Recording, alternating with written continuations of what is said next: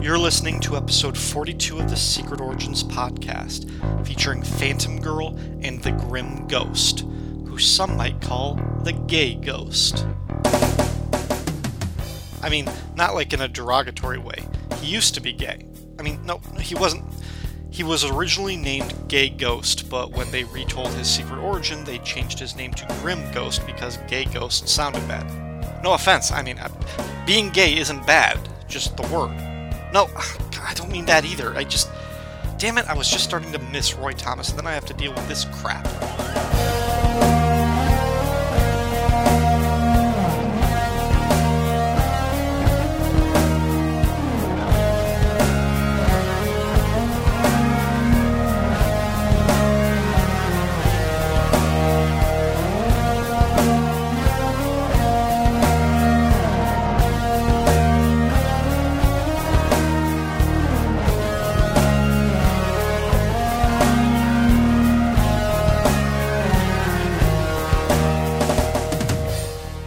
Welcome to the Secret Origins podcast, a review show dedicated to the Secret Origins comics published by DC in the 1980s. I'm your host, Ryan Daly, and my first guest is a man who needs no introduction, and therefore isn't going to get one. Secret Origins was an anthology series published by DC Comics, with each issue telling the origin of at least one hero or villain from the DC universe. The series ran for 50 issues between January of 1986 and June of 1990, and also included 3 annuals and 1 special. All told, between the 54 comics with the Secret Origins banner, something like 120 stories were chronicled in this series. Deja vu. Yeah, this time my guest and I are jumping in a time bubble bound for the 30th century to learn the origin of one of the Legion of Superheroes, Phantom Girl. You should have said there's no origin dedicated to Prody. Would have been your perfect little stinger like you usually do. Yeah. So, Shag, your love of the Legion is well documented, as is your appreciation for the aesthetic qualities of women in comic books.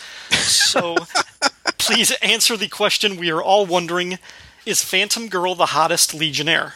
Yes, absolutely. In fact, I wrote a post for a little site called the Legion of Superbloggers stating that exact fact. If you're not familiar with the Legion of Superbloggers, shame on you, and you don't pay attention very close to this show because it's been discussed before. It's a wonderful site dedicated to the Legion, and there I answered both of those questions. I talked about my love of the Legion, and I talked about Phantom Girl.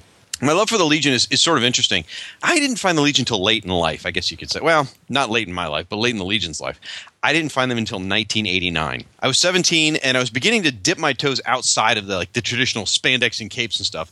And I came across this pamphlet. You know, like when you go in the comic shop, they give it the free giveaways, the promotional pieces. There was one for the Legion. It was this black and white printed thing on the outside and color inside. And it basically had like a picture of the Legion, a happy, typical Silver Age Legion on the front. It says there were 3 of them, 3 teenagers, and they had a dream. When you open it up, it's got the Legion headquarters, but it is typical late 80s Keith Giffen.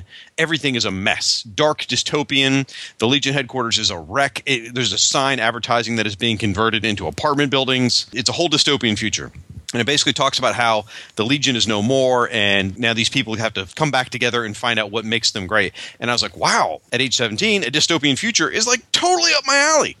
So I read I read Legion of Superheroes at that point. It's an era referred to as 5 years later, and I was hooked, and I didn't know what the hell I was reading.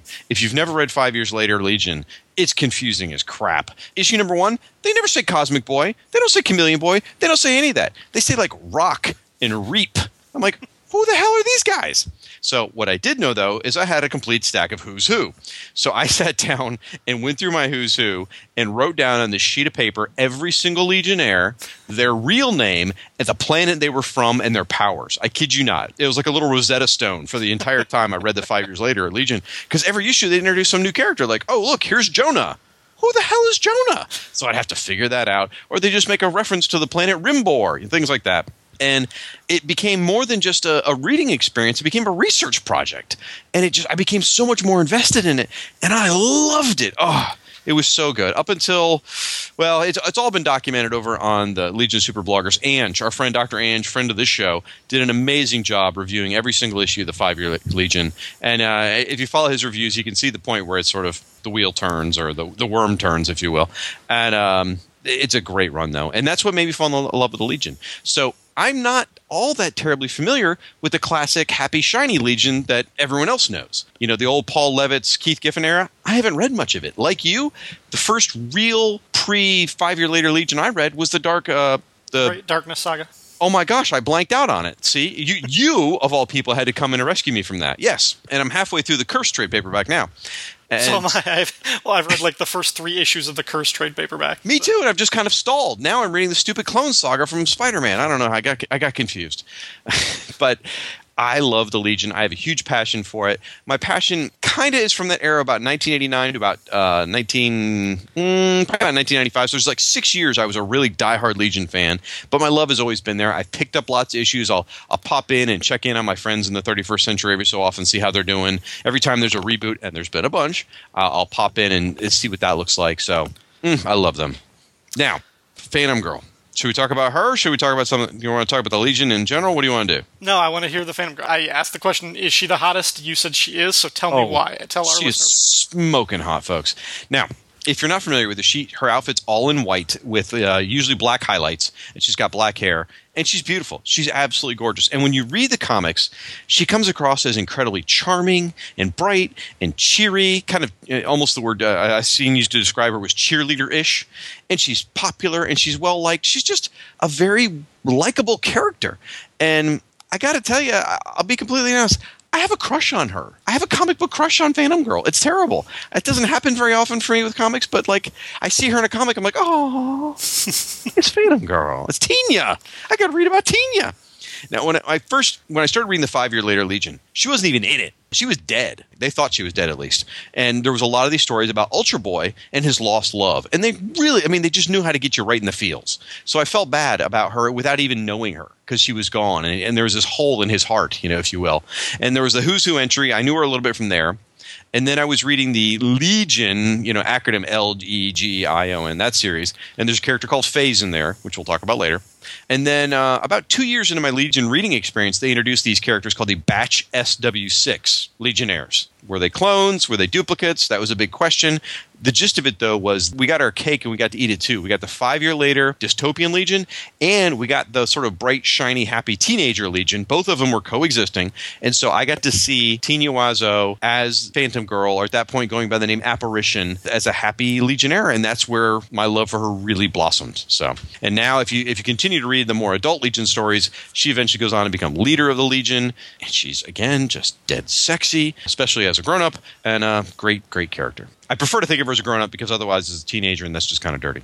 I mean, Dave Cockrum was sexualizing these characters pretty early on. Oh, yeah. Oh, yeah. That's another thing, too. I mean, if you look at the era in which I grew up reading her, she was appearing when being drawn by Chris Sprouse, Adam Hughes, Jeff Moy, Barry Kitson. These guys don't know how to draw unattractive women. It's not in their wheelhouse. And then you look historically, you just mentioned Dave Cockrum and that costume redesign he did, also drawn by Mike Grell, Steve Lytle. I didn't have a chance. I was going to fall in love with her. So when you first discovered her, what was her costume? Because, as we'll see in this one, like her traditional costume, it's an all-white, basically it's a traditional superhero costume, like with the skin-tight look, the cape, but it's all white with a black P. But, looking at the Great Darkness Saga and the Curse during that Levitz Giffen run, which I'm familiar with now, it's the Dave Cockrum look, where she's got like a bell bottoms. It's like a disco suit. It's a white disco suit, and like the cleavage going. It's sexy as hell. Like I get the hotness from that look. There's the cleavage, and there's a lot of sections cutouts, a lot of exposed skin cutouts all the way through the chest. And then later on, they made that same outfit short sleeve, which makes it even hotter, and short hair when she was a grown up. Honestly, neither one of those costumes was really when I fell for her. It was during the SW6 Legionnaires when she became Apparition. She had a different name. It was an all-white outfit. It was kind of similar to the one in the cover here, except it was all white. The cape was longer, and the center, right from like her neck down to her navel, there was a black center section. And she had a large belt on with the Legion and a red clasp. It was kind of like this, but a little more 90s, if you will. So that was the suit that I saw. In fact, if you look at the Cosmic Teams trading cards, there's a great image of her drawn by Adam Hughes that will make just about anybody swoon. Yes, she's a teenager, but I'm sorry, Adam Hughes draws her like she's 25 years old. So You can take that however you want to. It's a dangerous combination. It is. It is. Now, to give you an idea, I'm not the only one who's in love with her. Like, here's what Jim Shooter, the guy who headed up Marvel, he wrote Legion for a long time. Heard of him. In 1976, he said, "No wonder Ultra Boy worships her. She's bright, pretty, thoughtful, sensitive, and charming." And then he went on to talk about how she also knew all about Jonah and knew how to manipulate him, which is pretty funny. And then Tom and Mary Bierbaum, we'll talk about them in a bit, in the year 2000 said that she was strongly driven to rebel against her stuffy, disapproving elitist mother, but also has lots of tendencies to follow in her mother's footsteps. Sort of a snooty cheerleader who sneaks a smoke in the girls' room. You can't help but just fall for her. More about the hotness, because it's not just me also. If you listen to the Fire and Water Podcast Network, you probably have heard of the show Oh Hot Moo or Not. It is, I think it's fair to say, our favorite show. It's hysterical. Siskoid sits around with a group of ladies, and they go through the Marvel handbook, the official handbook of the Marvel Universe, and they go through each entry and decide if the characters are hot or not. Well, they do the same feature over on the Legion of Superbloggers. And when they covered Ultra Boy, they talked about Phantom Girl. And the ladies totally said she was sexy. They talked about her fashion, they talked about her attitude, her powers, and again, talked about how sexy she was. And then, even more so, in the Comic Buyer's Guide, you ever heard of that? In 2011, they had this poll for the 100 sexiest women in comics. She came in number 96. So it's not just me, people. Well, I mean, you had me even before that. I think once you invoke Siskoid and the girls from Oh Hot Moo or Not, they are like the supreme authority on pretty much every opinion I have in comics now. Totally understandable. Let's get to Phantom Girl's publication history. Really quickly, although some sources credit Phantom Girl's debut to Adventure Comics 247, the same issue that introduced the Legion of Superheroes, the character was neither named nor explicitly shown in that issue. And I call bullcrap on that. Yeah. Her real first appearance was in the story Supergirl's Three Supergirl Friends from Action Comics issue 276, published in 1961. That story established Phantom Girl as the fifth member of the Legion after Triplicate Girl and the original three. I'm wrong? Yeah, but that's okay. Keep going. This is fun. For me. All right. From there, Phantom Girl appeared in Adventure Comics 290 and Action Comics 290 as well. Starting with Adventure Comics 301 in 1962, Phantom Girl appeared in most of the Legion of Superheroes pre-Crisis stories, so I'm not going to list all of them in this segment. The quality and substance of those appearances is much more important, I think. In the letters column of this issue, Mark Waid says, while Phantom Girl enjoys the distinction of being the Legionnaire with the longest unbroken term of membership, there have been no stories spotlighting her during her entire 28-year history. That means she never had a proper origin story before this issue, and whether or not that's a good thing is something Shag and I will talk about a little bit after the break. I don't really know anything about her history after the Crisis, so can you fill us in on what happened there? Well, sure. Let me back up just a little bit. You mentioned her first appearance, Action Comics 276. Yes, that is her first appearance, but that is not where they established she was the 5th Legion member. That actually happened in Superboy, because in Action Comics 276, she's already a member of the Legion. Mm-hmm. So when she meets Supergirl, she's been a member for a while. They don't talk about how she joined the team. She's just there. Okay. That's why some people speculate that she was part of the original Adventure Comics appearance of the Legion, because you see some heads that are in silhouette, and they're like, oh, that's probably Phantom Girl. Yeah, I looked at that issue again. I was trying to see if I could identify her. I was like, no, this is BS. You can't tell who any of these people are. This is someone way retconning too hard. It wasn't until Superboy number 147, which came out 7 years after her first appearance, where they reveal how Phantom Girl joined the Legion, and that is where they reveal she's the 5th member with Triplicate Girl. They both got inducted on the same day. So, post-Crisis. Oof. Okay. So, here's the deal. As Mark Waid said, she didn't have a whole lot of stories spotlighting her. And I'm sure someone who is a real true Legion expert, because I'm not an expert. I just told you guys I didn't really get involved until 1989. So, some of our friends, the Legion super bloggers, might be able to name off a bunch of specific stories where she is the feature character, or at least really, really headlined. I will tell you that after Crisis, though, she died. Well, it gets very confusing, so you're going to have to follow with me because comics. There was a storyline called The Magic Wars. In it, it was believed that Phantom Girl died. But that's not really what happened to her. She got shifted back in time. She got sent back to the year 1989, and she lost her memory. And she appeared in you're familiar again with the acronym Legion series? Yep. She appeared there in issue number 9 And she had no memory, so she ended up taking up on the name Phase. But it looks just like her. You know, she's got a white outfit with black highlights. She's got the black hair. She can walk through walls. It's clearly Phantom Girl, but she doesn't know who she is, so she goes by the name Phase. And she stays a member of that Legion team for quite a while. And there's a whole lot more to it. And I know the Legion fans are screaming at their Zonophones right now going, "But Shag, you're not talking about the Durlan that switched places with her. But wait, Shag, Phase is really her cousin. No, wait, it's part of her triplicate powers." I know all that, guys. It's not worth talking about right now, okay? Just settle down, polish your Legion flight ring, take a breath. So, Phase was a character that was around the Legion for quite a while. That's also her.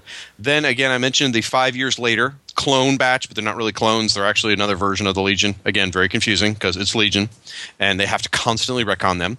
So there was a version of Phantom Girl there who took on the name Apparition. And that lasted about 1991 to 1995. So for about 4 years, you had a young Phantom Girl going by Apparition. Then Zero Hour happened. And you got your very first reboot of the Legion continuity. That's where they had to restart everything. And at that point, they just said from the very beginning she was called Apparition. She was never called Phantom Girl. She was called Apparition. And that version of Tinya Wazu lasted for about 10 years, 1995 to 2005. Then 2005 comes along. We get another version of the Legion, which is called the 3-boot version, and they go back to the Phantom Girl name. And she's in all these cases, she's still relatively the same character. They change bits and pieces. They change her mother's job here and there, but she's still essentially the same person. She's mostly well-liked. She's got a little bit of a sparky attitude. She does like to stir up some trouble. For the most part, everyone likes her, though, and she almost always ends up with Ultra Boy. Then somewhere, and I don't have the date on this, whenever the Lightning Saga happened, and was it Final Crisis? No, Lightning Saga was during the Justice League and Justice Society books that came out after Infinite Crisis. Okay.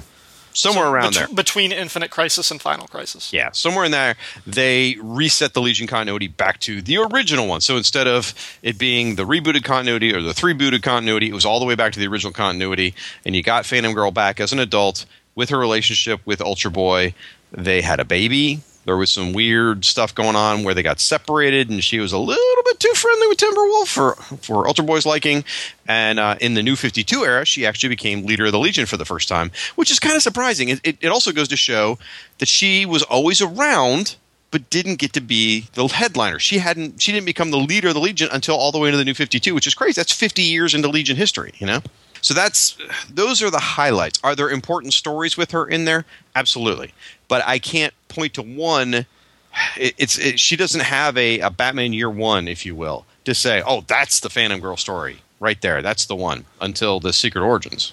Well, you kind of lost me with the Durlan impersonating Phase, so. It's okay, fine. No, I don't. Really, oh, no, now I got to say it. No. There was a Durlan on the Legion team. You'll find out all anyway. It doesn't matter. No, you're not. There was a Durlan on the Legion team, and she was in the future. They switched places, and the Durlan became R.J. Brand, the guy who the Legion wasn't. R.J. Brand already a Durlan? Well, that's him. The Durlan from the 20th century goes to the future and changes into and becomes R.J. Brand. He is the R.J. Brand, the Durlan of the future. He's from our time. He's from the 20th century originally. Yeah. Hey, Cuz Comics, brother. Cuz Comics. All right, listeners, I'm going to process that for a minute. We're going to take a promotional break. We will return in a minute with the heretofore untold origin of Phantom Girl.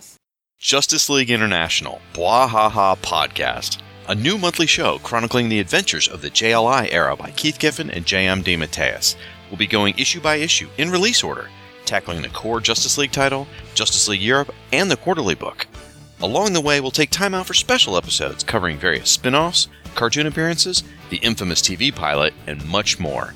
So join me in an ever-changing roster of guest hosts as we celebrate your favorite JLI members, such as Martian Manhunter, Batman, Dr. Fate, Black Canary, Fire, Ice, Maxwell Lord, Oberon, Captain Marvel, Rocket Red, Captain Atom, Mr. Miracle, Guy Gardner, Booster Gold, Blue Beetle, Nort, and many, many more. Justice League International, Bwahaha Podcast, coming March 2016 as part of the Fire and Water Podcast Network. Want to make something of it?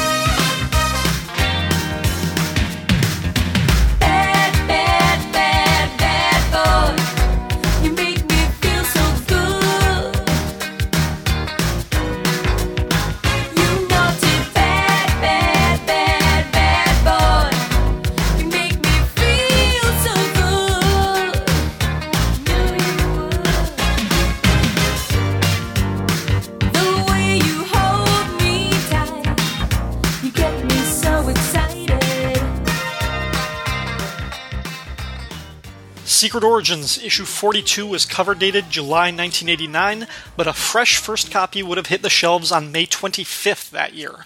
The price was still $1.50 for 48 pages, and the cover to issue 42 was penciled by Dick Giordano, allegedly, with inks by Carl Kessel. Said cover shows Phantom Girl phasing up through a table surrounded by fellow Legionnaires, Superboy, Saturn Girl, Colossal Boy, Brainiac 5, Sun Boy, and Ultra Boy. Also on the cover is a black banner running down the left-hand side with the question, "Who is the Grim Ghost?" above a shadowy visage. Shag, what do you think of this cover? I'm really glad you said it's allegedly by Dick Giordano, because Dick Giordano is famous for many things, including drawing beautiful women. And I'm not saying sexy, voluptuous. I'm saying beautiful women, stunningly beautiful women. Carl Kiesel, he is no slouch in the inking department. And this cover is a bit of a disappointment when you know who the creators are. If you told me this was, I don't know, maybe a Kurt Swan and Carl Kiesel cover, I could have bought into it.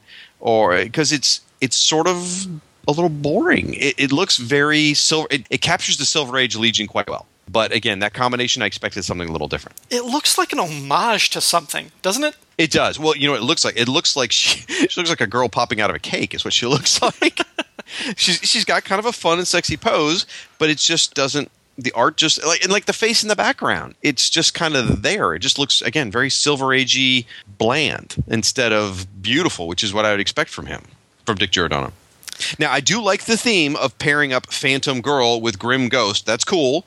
I think I would have enjoyed them interacting more. Like, I like some of the Secret Origins covers where you see the two characters in the same space doing stuff rather than this sort of split look.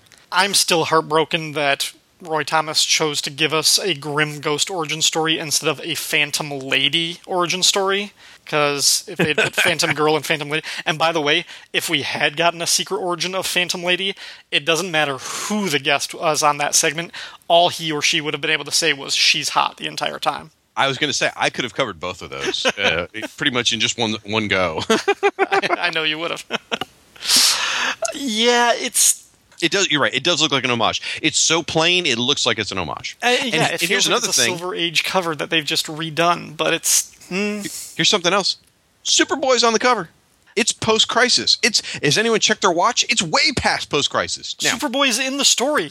And Superboy did exist in the post-crisis Legion for a while.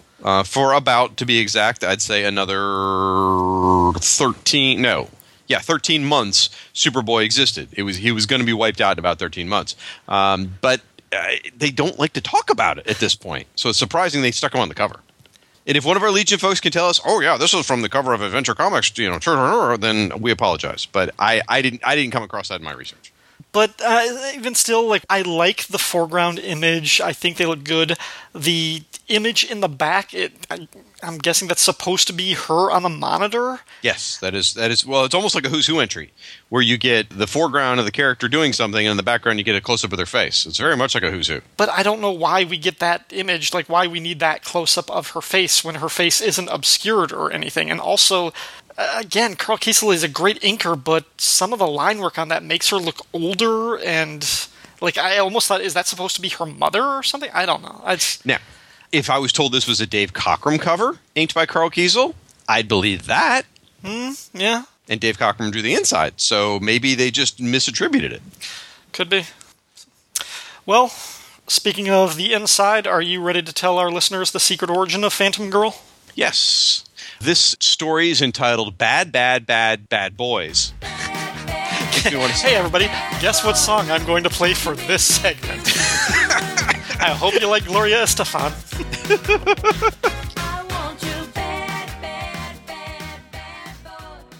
The script is by Tom and Mary Bierbaum, penciling Dave Cockrum, inkers Larry Malstead and Jim Sanders, colorist Tom McGraw. Interestingly enough, colorist Tom McGraw would later on go on to write the Legion comic with Mark Waid and Tom Payer.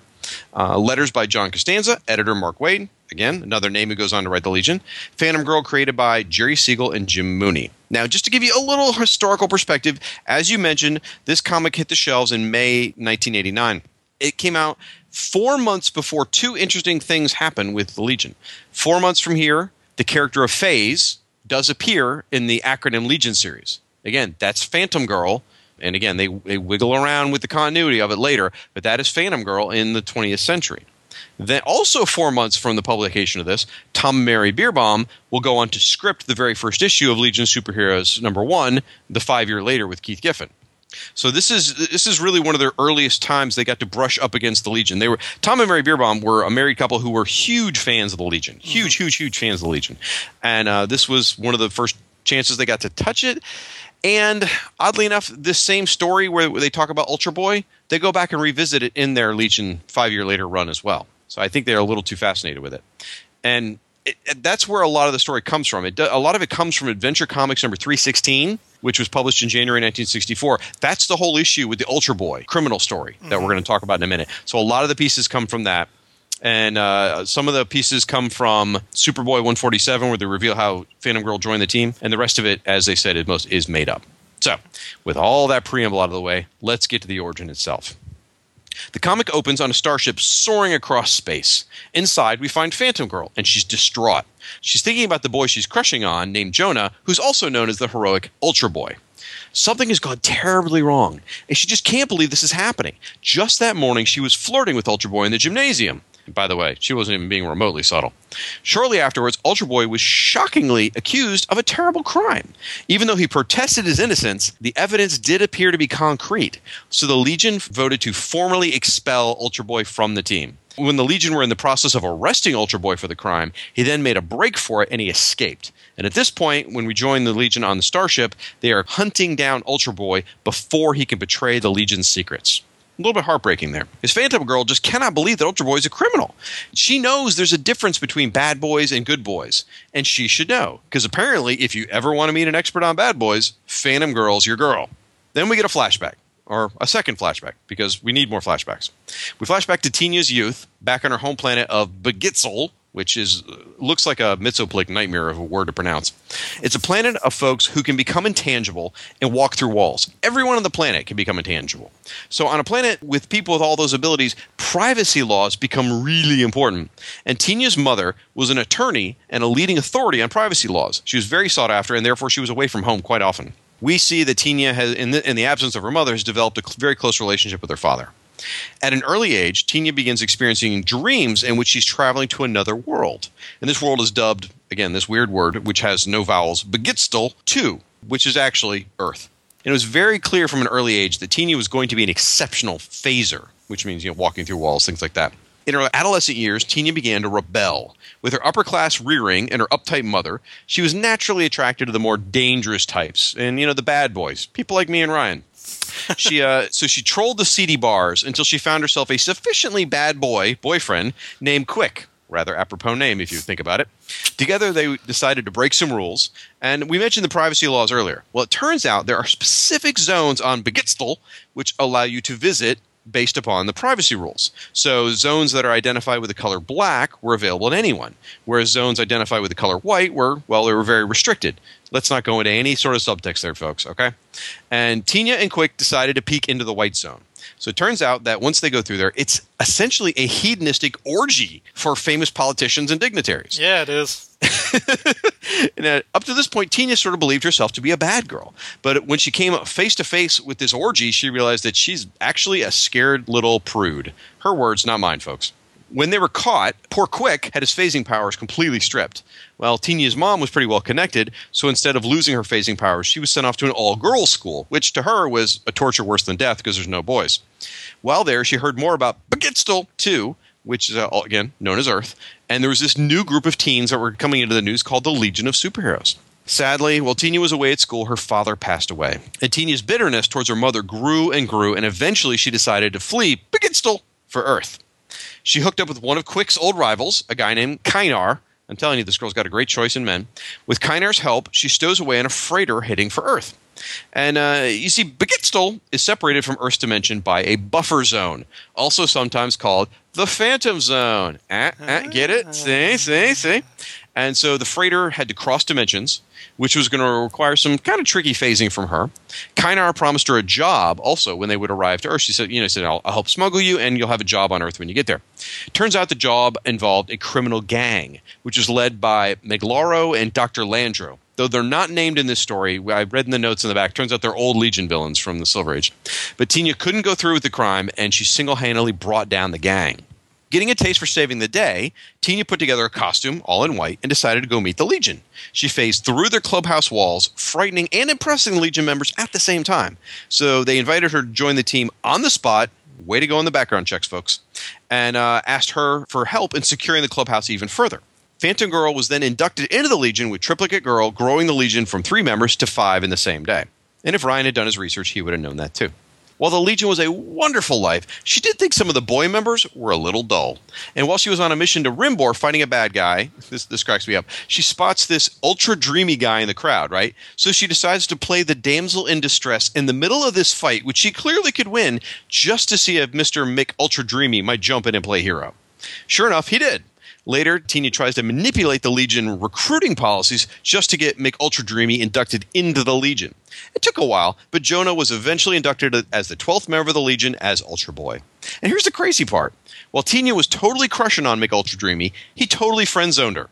Seriously, what is wrong with the guy? I don't get it. So we cut back to the present. We're done with the flashbacks for now. And, well, by present, I do mean the 30th century present. The starship's closing in on the world where Ultra Boy had fled after the Legion attempted to arrest him. Tina finds Mick Ultra Dreamy just as a band of outlaws confronts Ultra Boy. These are clearly the outlaws that actually committed the crime that Ultra Boy was wrongly accused of. When Ultra Boy's reputation is now as a criminal himself, they recruit him to infiltrate the Legion. Oh, no.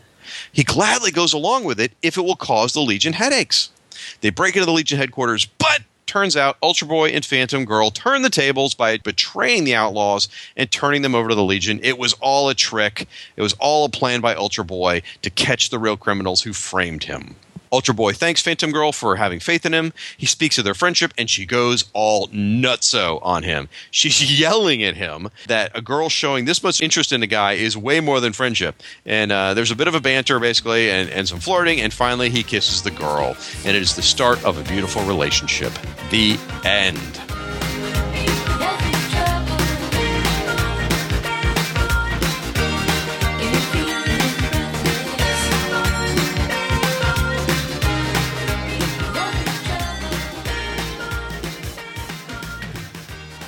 Who do you think was the intended audience for this story? I don't know. Because I think, can we generally accept that the majority of comic book readers are young males? Certainly in the late 80s, more so probably than today. I would say teen males at that point. Okay. I would say 14 to 15. And this story is not targeted at that age demographic. It's almost targeted at 10-year-old girls. I was going to say, like, when I was this age, the last thing I wanted was a protagonist who's boy crazy. Right.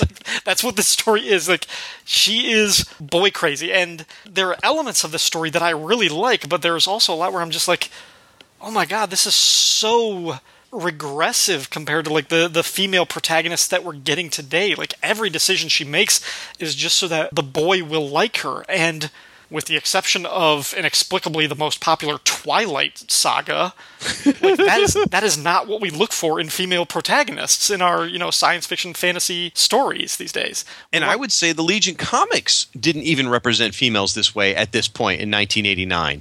Like, we read the Great Darkness saga, and that was, that's the early 80s, that storyline. Then you go into the Curse, you go into the Steve Lytle issues later. The Legion was represented with lots of strong, powerful women. Shrinking Violet was coming into her own. Light Lass, or Lightning Lass, whichever power she had at the time, was widely regarded as a very strong, powerful character. Well, just the numbers alone, when we talk about she was the 5th member, Triplicate Girl was the 4th, or they were inducted in the same day. If you take Superboy out of the equation, that means the first 5 members, there are more girls than there are boys. Yeah. Like, what other comic property would do that at a time? Like, the Justice League couldn't have more than one woman on the team for its first 20 years. Well, you talk about taking Superboy out of the equation. I mean, keep in mind, she joined before Superboy, is what they're saying. So, yeah, and then she's boy crazy, but then it goes almost like 50s romance comic where she snuggles under the blanket with the guy to stay warm, but she makes a very big point of, like, hey, don't try anything, buddy. It's her boy. First of all, it's her boyfriend. They're in a, and she's, I guess 19. I don't know. She's her boyfriend, and she's stowed away in a ship, and they're under a blanket. Really? Anyway, it's... Okay, her boyfriend, though, but she hooks up with him to get a ride out of town. Oh, yeah. She says, I'll seal the deal with a kiss. It's like, whoa, okay, wait a minute. Like, like this, the front end, like all of the flashback stuff, and this is actually the things I like, is this is a young woman's coming into her own sexuality. I mean, the story, like from the beginning, when she's a young girl, she's got this connection to her father, but she's dreaming of this sort of phantom zone, this other world. There's a lot of kind of fluid imagery that I can't not read into that subtext. She, seriously? Okay. She's hooking up with, like, she's going to venture into the bad boys, the bad part of town that her mother tells her to dismiss. And you pointed out the guy named Quick, right. Her first boyfriend, who's, talk about a plunging neckline on a character. Oh, yeah. And I got to wonder how much of this is being pulled from classic Phantom Girl stories. I mean, it really does appear that not much is. All the stuff with Ultra Boy definitely is. Her meeting Ultra Boy being accused of being a criminal, that's all clearly pulled from that issue of most of it's pulled from Adventure Comics 316. That's the one where Ultra Boy's a criminal. In fact, page 2, where they're zapping his, they're like burning his Ultra Boy symbol off his chest, that's actually the cover of that Adventure Comics. Okay. So that was an homage right there. But but then, like, when she's with Quick, her boyfriend pressures her to cross this border, go over the edge of this, like, forbidden zone. She ends up in, like, an orgy. It's like the Playboy Mansion's grotto or whatever. It's bad. Where somehow there's, like, it feels like there's a panel missing because she gets there and all of a sudden in the second panel she's in the water, like she fell or got pushed in or something, and she's almost sexually assaulted by this fat old senator or something. Oh, I had to think about that too, because I was wondering, is she being assaulted or not? Basically, he's coming on to her, is what happens. So, but yeah, now you can see she's all transparent, which means she's phasing at that point. Right. But yeah, you're right. I don't know that there's a panel missing. It just seems like they moved along quickly. But yes, there's obviously subtext there where the boyfriend pushes her into breaking the rules, and suddenly they're in a sexual encounter. Right. No doubt about that. Now, Cockrum did some weird things with her, like if you, and this is stepping away from the sexuality goes, but if you look at her face throughout the issue, I don't know whether it's not that he didn't make her pretty, but he did some weird things with her face. Like, she's angry a lot. She's yelling a lot. Her expressions aren't what you would see normally as comic book beautiful. I mean, Cochran by this point had drawn, he drew the early issues of the X-Men. Yeah. He drew a beautiful Jean Grey, he drew a beautiful Storm. He knew how to get around a beautiful woman, but you don't see that really here. Phantom Girl, at no point would I say she's very pretty. The way he draws her, she's, her face, and like as you flip through it, a lot of her panels, she doesn't come across that way. I'm wondering because there are 2 different inkers on this. And I mean, like you mentioned, all of the X-Men stories, those were 10 years before this. I don't know what the state of what his pencils, what his eyes were like at this point. I don't know how his style had evolved, but he's got 2 different inkers. One of them, Larry Malstead, was a regular inker on the Legion books, and he was pretty solid. I don't know. But the other one, the other credited inker is Jim Sanders. I don't know him, so I'm not familiar with him either. Maybe some of the issues we're having with her facial expressions have more to do with the inking. I don't know. Well, it's consistently throughout the whole issue, though.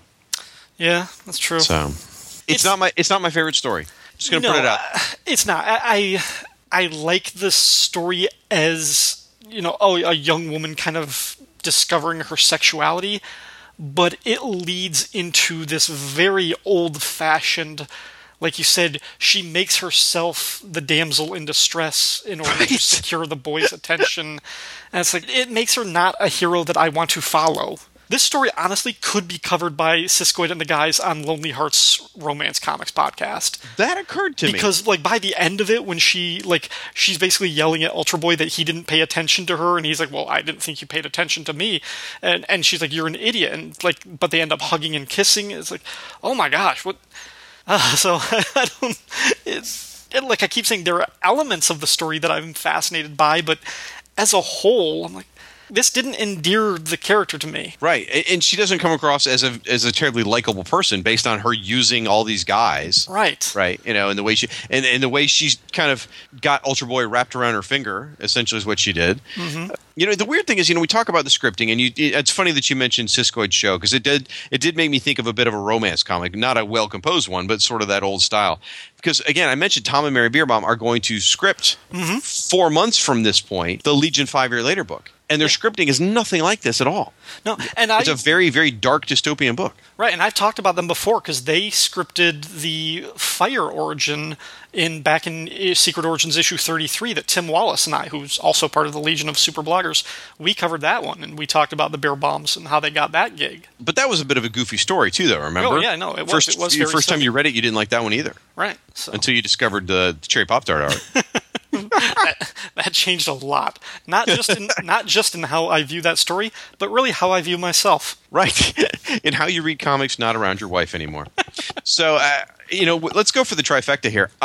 We've already talked about Ohatmu or not. We've already talked about the Lonely Hearts. Might as well mention the Invasion podcast Siskoid does, because I mentioned Phase, which it happens also 4 months after this issue. That's really where, after this, if you wanted to read Phantom Girl stories, you would go to the Acronym Legion series and read about Phase.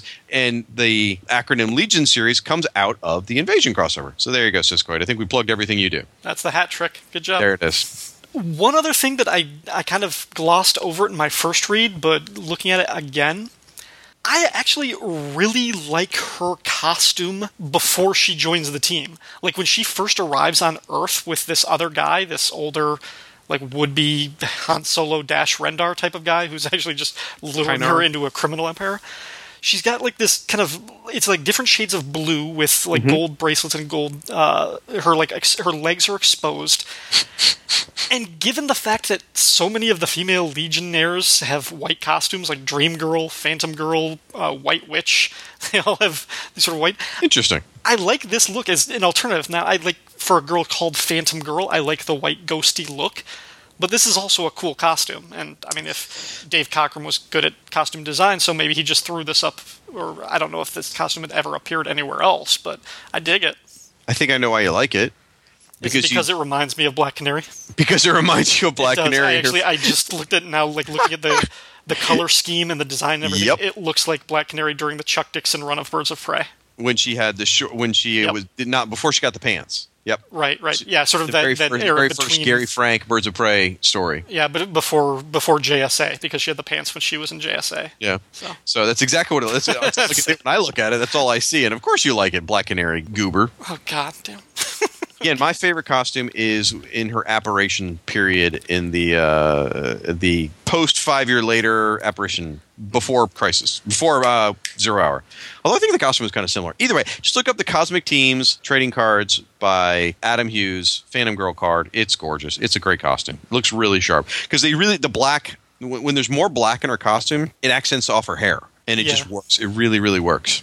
I like the disco suit with the bell bottoms from the Levitz Giffen era, but I also haven't seen the costume that you're talking about. So, well, yeah, the disco outfit's pretty hot. I mean, there's no denying that.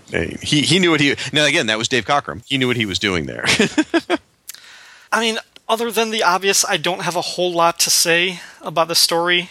I'm a little tired of reading about the time that Ultra Boy turned into a criminal. Just because, again, Tom and Mary Bierbaum will revisit this not too far in the future in their 5 year later story. I want to say it was in an annual. I don't know. Dr. Ange, write in and tell me if I'm right or wrong there. But they revisit that whole storyline again. And in fact, the first time I read this, I wrote Ryan a message because I was angry.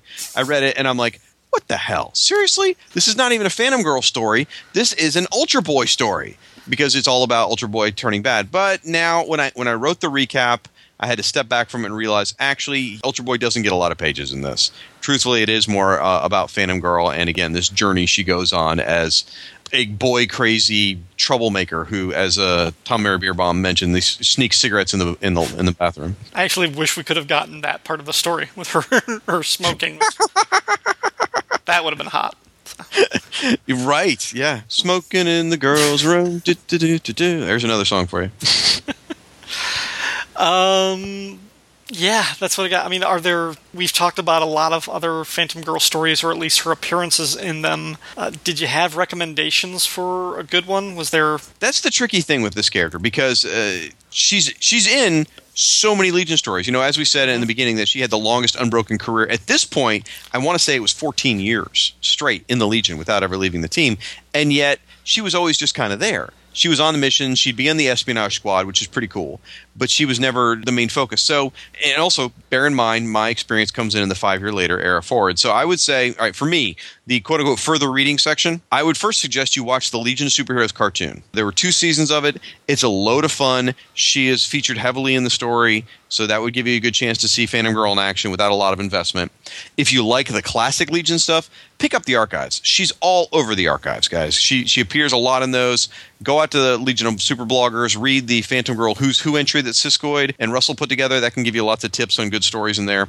But for my money, I would tell you to read the post-Zero Hour Legion. So this would be the first reboot era. So you could go out, and if you want to find the specific issues, you would get Legion of Superheroes number 0 and then number 62, because the number 0s appear in the middle of the run. So it would be 0 and 62, and Legionnaires 0 and 19, and just read forward from there. Or you can find, there was a trade paperback printed many years ago, but it was called Legion of Superheroes, The Beginning of Tomorrow, which collected this post-Zero Hour era of Legion. It's out of print now, but you can find it on Amazon for $7 used. So it's called Legion of Superheroes, The Beginning of Tomorrow, which covers the post-crisis Legion, and Phantom Girl is a member there, and it's great. Other than that, guys, the Legion's been around for over 50 years. Mm-hmm. Just find some era you want to try. Pick something that looks interesting to you. If you like classic stuff, pick up some classic stories. If you like more recent, pick up the New 52, whatever. With all the reboots, with all the collected editions, tons in the quarter bins, there's bound to be a story that takes place in some era that appeals to your tastes. And more than likely, Phantom Girl's going to be in it. And by the end of it, you're going to have a crush on her. Send me an email. Tell me thanks. Yeah, I kind of defer back to my first experience with him, which is the Mark Waid, Barry Kitson run, which was the 3 boot, I guess. Mm-hmm. And I don't remember a lot about her in that one again, but I know like she was always there. And as I remember that, I think they kind of established that her homeworld Begitzel, or whatever it is, and Earth are sort of in the same physical space, but just sort of out of sync in different dimensions. And Phantom Girl coexists in both of them at the same time, so she'll often be having conversations with people in 2 different worlds, so it looks like she's just talking to herself. I just thought that was an interesting way, like an exploration of her powers. I thought that was kind of cool. Mark Waid's always clever with that kind of stuff. And again, having Barry Kitson draw is no slouch. Now, that was an interesting outfit there, too, because it was sort of like the Dave Cockrum outfit, except they gave her a black oval over the chest. Mm-hmm. And again, Kitson just knocks it out of the park. Yeah. So it's just a neat character in whatever iteration. Yep. So, any final thoughts before we go on Phantom Girl or the Legion in general? I heart you, Tina. All right. Well, then, Shag, will you please tell our listeners where else they can find you in the podcasto or blogosphere? Sure. You can find me right here on the Fire and Water Podcast Network. I am part of a few of the shows. The Aquaman and Firestorm show, which was also called Aquaman and Firestorm, the Fire and Water Podcast, was kind of the impetus that kind of got the network off and running. The Who's Who Podcast, I'm one of the co-hosts of that. I host a show of my own called Justice League International, the Bwahaha Podcast. And I also occasionally, and I do mean very occasionally, like maybe once a year, do something called the Hero Points Podcast with our good buddy Siskoid. And I've been begging him to do a Legion episode for the longest time. So we're probably going to do a Justice League episode first, but maybe we'll get around to doing a Legion episode. All right, well, we're all looking forward to that. We're holding our breath in anticipation. You're going to turn blue quick. Shag, thank you one more time for being on the show. It's always a pleasure to have you. Thank you, Ryan. I appreciate it. And thank you, Secret Admirers, for tolerating my deep, deep-seated love of Phantom Girl. All right, folks, we are going to take another break, but when I come back, the already thrice-promoted Siskoid is going to join me for the secret origin of the Grim Ghost. That guy's coming back? The Lonely Hearts Romance Comics Podcast, in which 4 guys talk about romance comics and about romances in comics, with Siskoid. We're all French-Canadians here. Marty. In horror comics, there's often like this little, romance tinge, I guess. Okay. Bass. We just turned on him. And yours truly, Fern. I'm very aroused. Featuring the overproduced wonder that is Romance Comics Theater every episode. Dan, I knew it couldn't last from the first day you eyeballed me when I reported to work. It wouldn't matter if I washed in laundry soap and came to work in a burlap sack. I'd turn you on. And you have the same effect on me. I do? The Lonely Hearts Romance Comics Podcast, available at lonelyheartspodcast.wordpress.com and on iTunes. We've had a comic book romance. We're back and we're talking about the Grim Ghost. Well, we're actually talking about a character called the Gay Ghost. But in 1989, when this issue of Secret Origins came out, DC Comics decided to rebrand him as the Grim Ghost. And here to help me uncover the legend of this largely forgotten hero is the host of the Lonely Hearts Romance Comics podcast, Siskoid. Welcome back to the show, my friend. How are you? I'm good. Thanks, Ryan. So, why this character? Why the Gay Ghost or Grim Ghost? Well, I don't know when I said yes to this, but I've said many times I'm a fan of obscure characters and Golden Age characters, and this is an obscure Golden Age character, so I'm immediately drawn to it, even though I have no real affection for the character. Well, I remember you being a little bit more enthusiastic, because I think I submitted a list of a bunch of characters, and you were like, no, not interested at all. I'm like, what about the Gay Ghost? And you're like, now you're talking.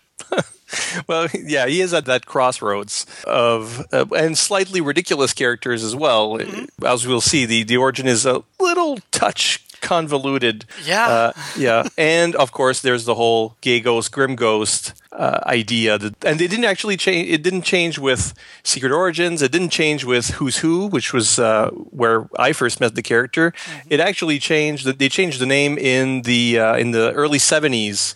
When they reprinted the story from Sensation Comics number 8 in World's Finest 212, they re-lettered his name so that it would be the Grim Ghost instead of the Gay Ghost. I didn't know that. So that's the first instance of him changing his name, a sign of the changing times.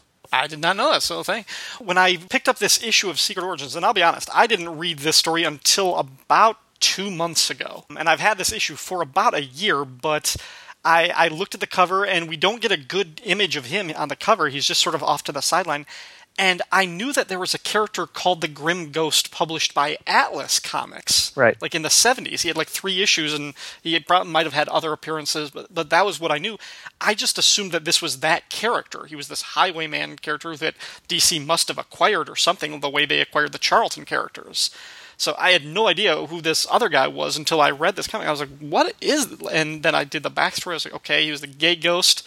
They felt like changing the title. I can understand that because, when I was reading comics in the late 80s, early 90s, I wasn't going to pick up a book about a character named the Gay Ghost. So I guess knowing your audience a little bit might have informed that decision. Yeah, and the word changed, evolved, and came to mean something else. Sure, yeah, actually, yeah, at the time in the 40s, gay did have different connotation, just the word itself was different. So, and his stories use the word queer quite a lot as well. His original stories, the word queer comes up a lot, but to mean odd or strange. Sure. But I mean, it's pretty. I'll say odd, not to say queer, but it's strange how the stories today almost accidentally seem to have that kind of innuendo in it. It boggles my mind why they even wanted to bring him back, or whose idea this was. Well, Roy Thomas.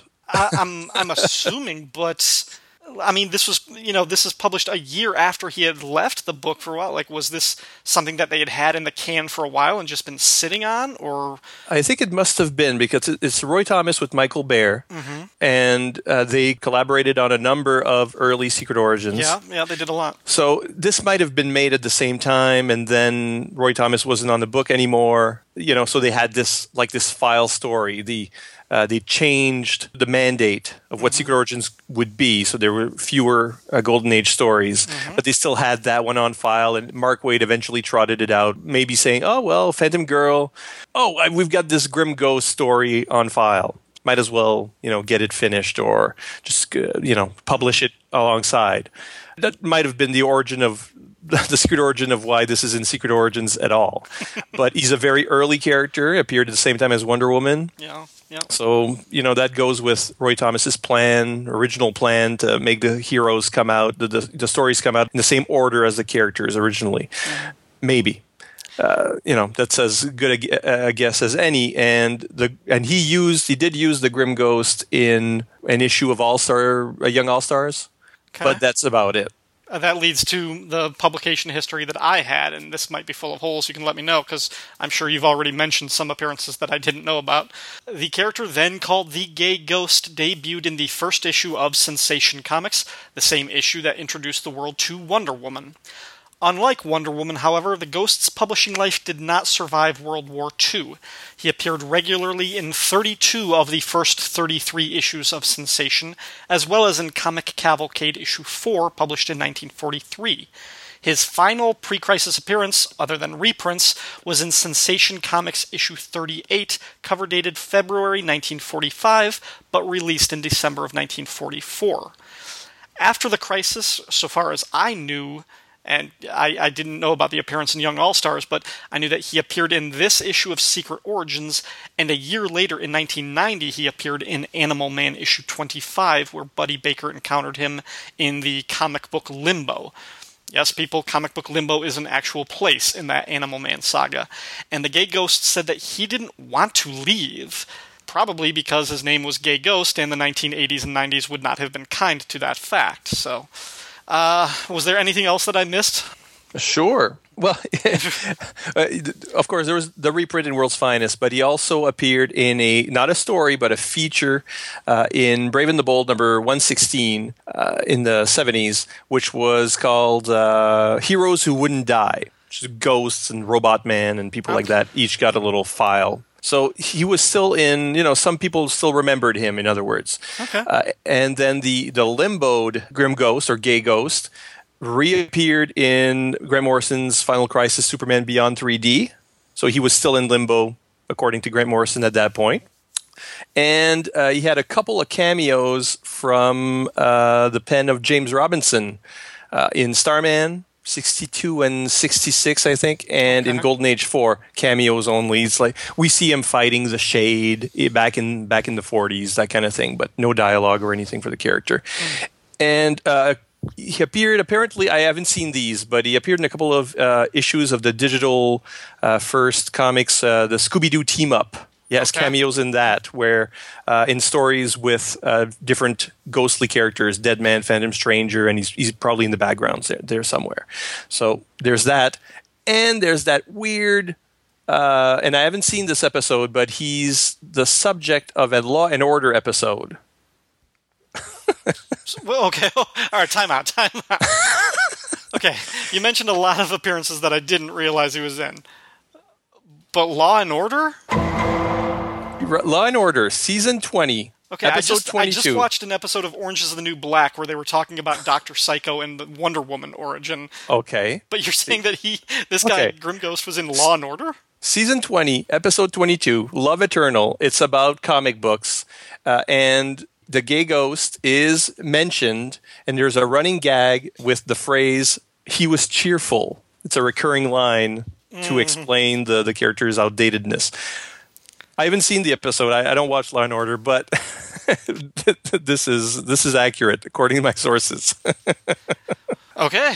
So I'm going to have to track down that episode now. Yeah, I think people remember him because the name is now amusing. He's not famous, but he's infamous. Okay, that honestly floored me. I don't know what I'm going.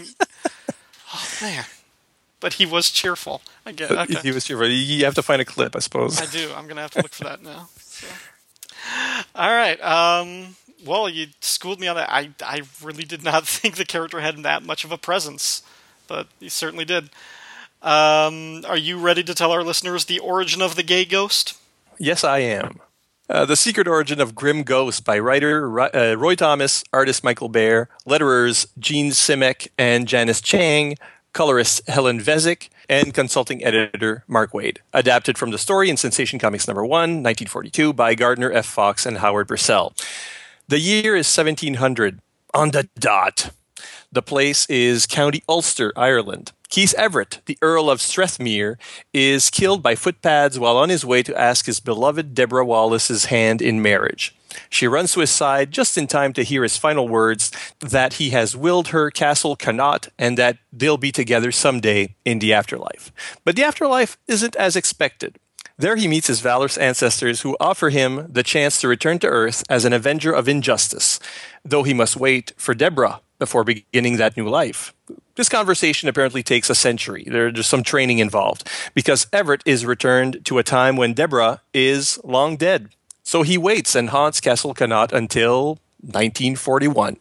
That's when Deborah's great-great-great-grandniece, also named Deborah, arrives from America to visit her birthright, the castle, with Charles Collins, a man intent on marrying her. His attentions continually rebuffed. Unbeknownst to any of them, 3 Nazi spies on the run also arrive to hole up in the castle. Deborah sees the ghost of Keith Everett and, spooked, races downstairs just in time to see Charles gunned down by the spies, and the woman who is a dead ringer for Everett's love is to be next. This triggers the grim ghost who possesses Charlie Collins' prone body and fights the Nazis. 2 are killed, and the ghost leaves Charles' corpse to deal with the third, appearing as solid ectoplasm and flying the German to London to surrender him to the authorities, along with the military secrets he'd stolen. He then returns to Castle Connaught, takes control of Charles's lifeless body again. Despite his unfamiliarity with the modern world, he will try to live as one of us, so he can be with Deborah, and together they return to America. He brings with him but one souvenir of his former life, a painting of the 17th century's Earl of Strathmere. And that is all. And it's the painting that also he kind of lived in during all those centuries. It's not really the original story does do a lot more with that, but here it's like just a mention. How long was the original story? The original story is let me look at my it's 13 pages. Okay. And it's got fewer details sometimes and more details other times. So there's less of a, like, you know how the story, I didn't really mention it, but the story starts in an inn. Mm-hmm. In 1700, and there's you get a lot of time focused on the guys who kill Everett, right? Like and his there's murderers, yeah, right. And there's like a seductress there that's part of that group who looks very sinister and sometimes gets shots all to herself, looking sinister, and then she never appears again. Right, that's not in the original story. Yeah, and I don't think she's like caught and executed with the others. So, but like she's like the whole like motive. Like this guy wants to impress her. He basically wants to sleep with her, and she's like, "You're not rich enough." He's like, "Oh, then I'll just go rob some people." But she's there, like she's witnessing this event or anything. But there's just a lot of attention paid on this woman and her cleavage. And I was like, okay, Michael Baer does a good job of drawing her, but why are we spending so much time on these characters? She's not in the original story. Okay. In the original story, the guy, the 3 guys are intimidating this one. Instead of being the sort of guy that's attracted to that woman, he's just, get out of our inn. You're not gentlemen like us, or he's just like a pauper or something. And that guy races off. And then they see, there's that same intersection of characters where the Earl, Everett, sort of gets messed up in all that, gets his horse tripped up, and the same story happens, but there's just, that woman's not there. And it's like, is this supposed to be some kind of Roy Thomas-y thing where he was planning on using Grim Ghost a bit more and to make that woman, in the same way that Deborah has been sort of reincarnated as her descendant? Would this have returned in whatever Young All-Star story he had cooked up? I don't know.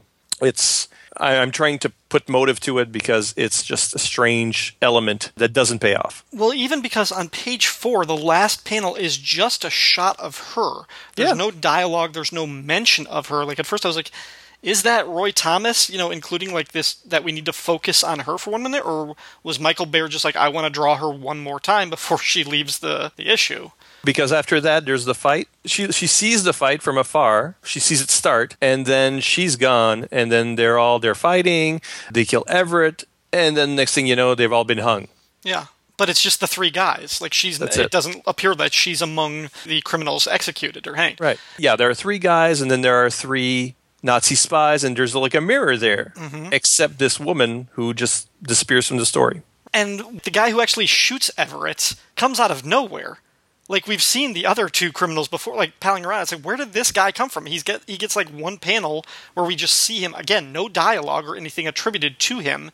He's just there taking a gun out, and then we see the gun shot later on. And this is something that I've mentioned about Michael Baer's work on this story and other things, is I like his aesthetic. I like his style. To me, it's reminiscent of Jay Lee without being really overly inked, and the way Jay Lee kind of gets really out there. it feels like a little bit more restrained. It's not as dark as that, but the line work is sort of reminiscent of that, I think. But there are just some things that he does where I'm like, I'm not sure if he's the best storyteller at times. That guy, I mean, we can track it because he's the bald guy. And the bald guy is at the inn. There's a bald guy dressed in those colors at the inn. But then later, when they trip up the horse, you see there are three guys. And the two in the back either have short hair or are bald because the leader has longer hair. And he's not in shadow, right? Okay. On page 4. So, and then the fight starts. And then by page 6, when we see him draw the gun, he's at his horse. He's gone to get the gun at the horse. And the other panel shows only two guys fighting Everett because the third is the shooter. It's not clear. I mean, I think maybe it's because times. Like in all of the panels where you see the three criminals together, he gets no detail. He's almost always a silhouette. Yeah. Like we just see him kind of in the back, just like a bald silhouette. It's kind of interesting that in 1700 guns existed, but that, they're all swordsmen, and then he's shot by a gun. And then later on, he'll end up in modern times where everybody uses a gun and he keeps using a sword. So the original story is exactly like this. So it's creating that mirror between maybe, like he's bridging the past and the future or the present. I don't want to, I don't want to give too much credit to either the original story or this remake, but still, there is that element. All right, let's get to the sort of middle chapter where we have Everett encountering his ancestors, basically on this heavenly sort of ethereal plane. The ancestor who's doing the most of the talking, I kept thinking that he was the Black Knight from Marvel's Avengers, maybe with a touch of Dr. Fate's helmet. But he looks like the Black Knight, especially when they go darker on the red. Mm-hmm. He also looks like Fat Man from the Mr. America stories. Yeah, he does have that. But again, this was like, is this a reference? And is this a reference to something? Because Roy Thomas, my simple explanation, because I would have thought he would have put a lot more, looking at these ancestors, I'm surprised he didn't link the Grim Ghost to several, at least one, but possibly several historical heroes from DC's stable of characters. It's not the case. I would have expected to see, the Viking Prince or, people like that in the background, but no, nothing. They do look just like a motley assortment of warriors from different cultures. Like, you do see one with a sort of like a Viking type of spiked helmet and the long beard. One more sort of druid, like with a red cloak. It does seem like Bear was just trying to give a little bit of detail that they're all of different, Yeah. The original story didn't have that Buckethead Knight in it, so that's why I thought maybe there was, something going on there. And the original stories, I've read a few. The original stories had the Grim Ghost going back to his ancestors frequently. Like, they would give him a mission. He'd go into the afterlife or the in-between world, and they'd say, "You've got to get to Europe and beat some Nazis up," and then he'd go over and prank Hitler and stuff like that. So this actual stuff. So so they were recurring characters. So I would expect, okay, maybe if you're not going to link back to past history, these characters were recurring, appeared many times, so we'll just make them look like they always looked, except they don't. Buckethead looks super important here, and he is not from the original stories. I don't know. Maybe Michael Bear didn't have access to the original story. Maybe. But then again, those guys are hung much the same. It's like the same kind of shocking panel. Yeah. I don't know. Mysteries. Then we flash to what is then the present, 1941. Deborah's great niece or whatever, who looks identical to her and has the same name, comes from America to basically inherit the castle, if she can stay one night in a haunted castle. With her sort of would-be boyfriend. He wants to marry her. She's kind of on the fence about it. But this guy, Charles Collins, is that it, Charles? Charles, yep. Oh gosh, I just thought of a Batman the Animated Series episode with Charlie Collins. Yep. Unrelated character. But. Exactly. But now I can only hear Ed Begley Jr.'s voice in my head. So anyway, so yeah, they come here, and at the same time, of course, 3 Nazi spies break into the castle. They murder Charles Collins, and the ghost takes over his body. Which, okay, I'm fine with that, as he's going to kind of use this body to fight them off and save Deborah. But by the end of the story, he's going to inhabit the body of this guy who is now dead. Permanently. Yeah. The old stories are all about, how Clark Kent has to find an excuse to leave the room, or Charles Collins, who is the Grim Ghost, has to find an excuse to go and take a nap. Just so that he can go out as the ghost without his dead body just falling down lifelessly and drawing attention to the fact that he spends an inordinate amount of time sleeping. And I guess the gunshot wounds just heal because he's shot several times. Yeah, hopefully he's not a zombie or anything. His body isn't decaying. We're not actually seeing the decomposition over the years. Yeah, especially if he's going to have a relationship with Deborah, and because of the personality implant, if you will. Well, maybe now she gives him more of a chance. Now he's more heroic and bizarre because he's talking about cars as if they were horseless wagons, and she's going, "This is a very strange joke." But he keeps doing that, and they had that in the original story, and then they phased it out pretty quickly. Okay, he kind of got with the times pretty quickly. Yeah. Well, they even announce it in the next issue blurb in that first story in Cessation #1, calling it. Let me look at the text here. I know we're jumping ahead to the end, but. And so begins the career of the gay ghost. This is the last panel. And so begins the career of the gay ghost, our 18th century hero, which drives me nuts because 1700 is part of the 17th century. Anyway, a little bit of and it's in parentheses, a little bit at a loss in modern times at first, who is destined to outwit and outfight evildoers. So they admit that at first we're going to play him as a kind of a man out of time. Mm-hmm. But yeah, he soon gets with the program. That joke will get old pretty quickly. So, unlike the gay queer jokes that are going on at all times in these issues, accidentally, one would imagine. Sure, but yeah. But you know how the Golden Age comics can be, or even Silver Age comics, where palling around between boys can sometimes seem homoerotic today, just the way it's written and done. That's right. Yeah. So you got a lot of that as well. So you can sort of see male characters have a crush on the gay ghost, but it's just the way it's written. It's just that kind of writing. And yet I'm fascinated by this idea that we give these things a pass because they were of their time, but I really want to know if there was ever some deliberate subversive intent in some of these things. Did Gardner Fox really know what he was doing when he was making these jokes? Could that have been an issue of the time that he was either trying to draw attention to or trying to provoke and make fun of? I don't know when the words started to mean other things. Yeah. I'm not sure when that transition happened. It seemed to have happened. Maybe it's all post-code kind of stuff, Mm-hmm. Originally, they could get away with it. The words did or could mean that, but also, it was like a double entendre. Right. But after the Comics Code, it was like, you can't do that. You can't reference homosexuality. Yeah. So maybe that's it. And then they had to change his name. But I haven't done the research on the linguistics of it, I'm afraid. I've just decided that by the end of this episode, I'm going to start the hashtag Give Gay Ghost a Boyfriend. But he's in love with a woman. That's his main motivation. No, she's his beard. Okay, so the next part of the story then. Yeah, we were killing Nazi spies. Right, and he kills two of them as Charles Collins. He takes over this body. But then, as you described, for the third and final one, he sheds the body, and he's just going to drag him away as the ghost form. Why did he need the body at all?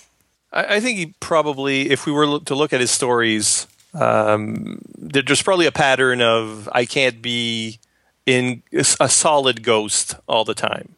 Is this an issue of basically like the Everett, the 1700 form of him is sort of like his superhero costume identity? Kind of like if we're borrowing kind of the tropes of a normal superhero adventure story, then we have to see him at least in his costume in his full glory. Well, his first action when he becomes Charles the first time, he becomes Charles because he gets to Charles first, the dying Charles, and Charles asks him.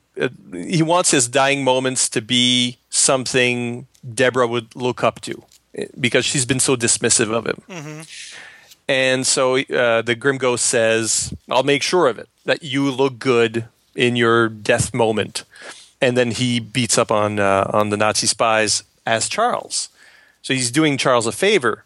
Then later, he just takes on, well, he's dead. I'll use his body now. Because by then, he's become flesh and blood, and suddenly everything is possible, Deborah-wise. It's not necessarily all voiced, but that's what's going on. Mm-hmm. Yeah, so the ghost, as a ghost, he can fly, he can let bullets go through him, he's got powers. Mm-hmm. And as Charles, he's mortal, except for the fact that he can, astral project, I suppose. Right. So there's a use for both identities. Yeah, I suppose. I think in my mind I'm trying to put them in the sort of conventional boxes where you've got the superhero sort of identity and the regular sort of public persona.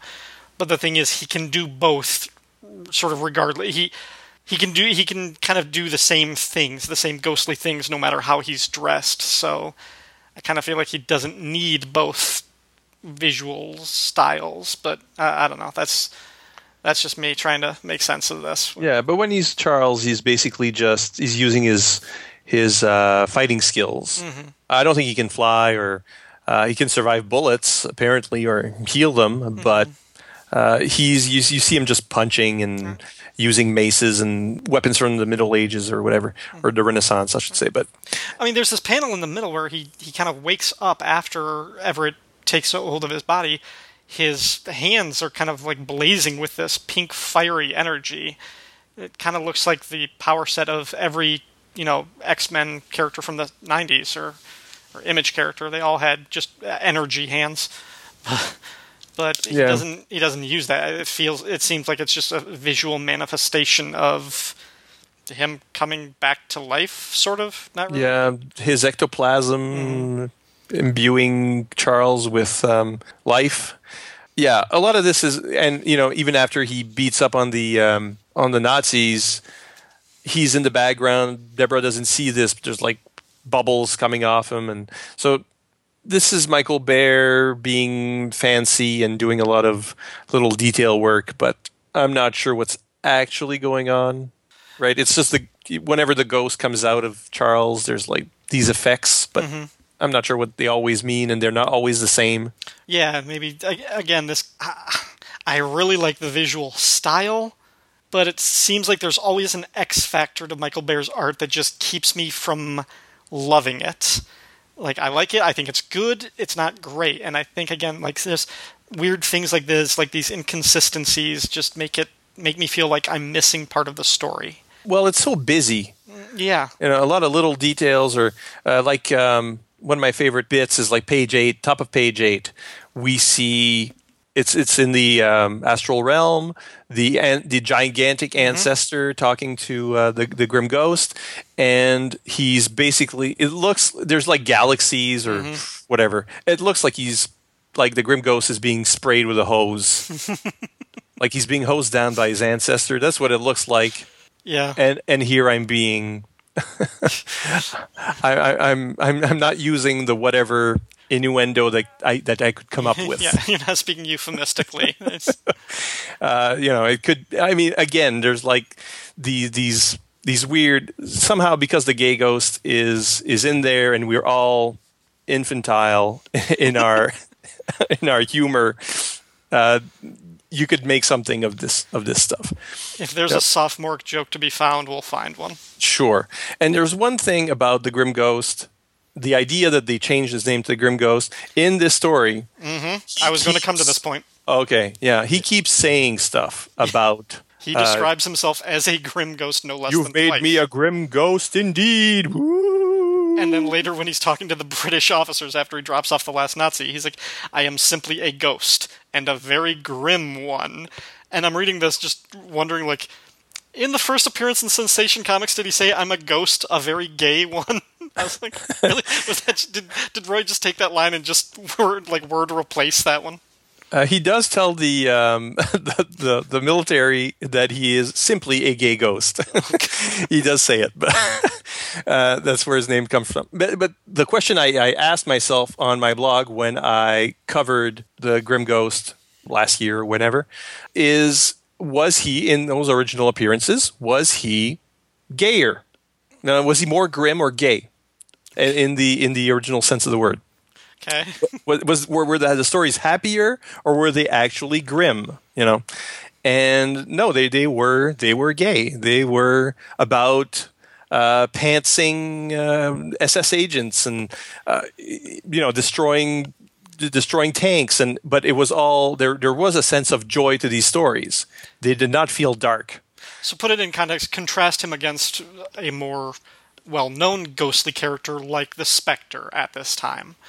Whereas the Spectre was not cheerful or happy or lighthearted or other synonyms for gay at the time. He was the opposite of that. So the Spectre was a grim ghost. Okay. But the gay ghost stories were, and I'm going to name another reference that you haven't necessarily read, but his stories were a lot like those of the Ghost Patrol, who were basically three friends, like French legionnaires, but they weren't French, but anyways, in the French Legion, and they died in the first story and became ghosts, and then, traipsed through Africa and Europe, pranking Hitler and his goons. And so there was the same sense, a sense of humor to these stories, and the gay ghost was very much the Ghost Patrol. There's the same kind of, we're having fun with these ideas, and we're laughing at the Germans during wartime. This was what the stories were really about. Why couldn't we have gotten a Secret Origin of the Ghost Patrol?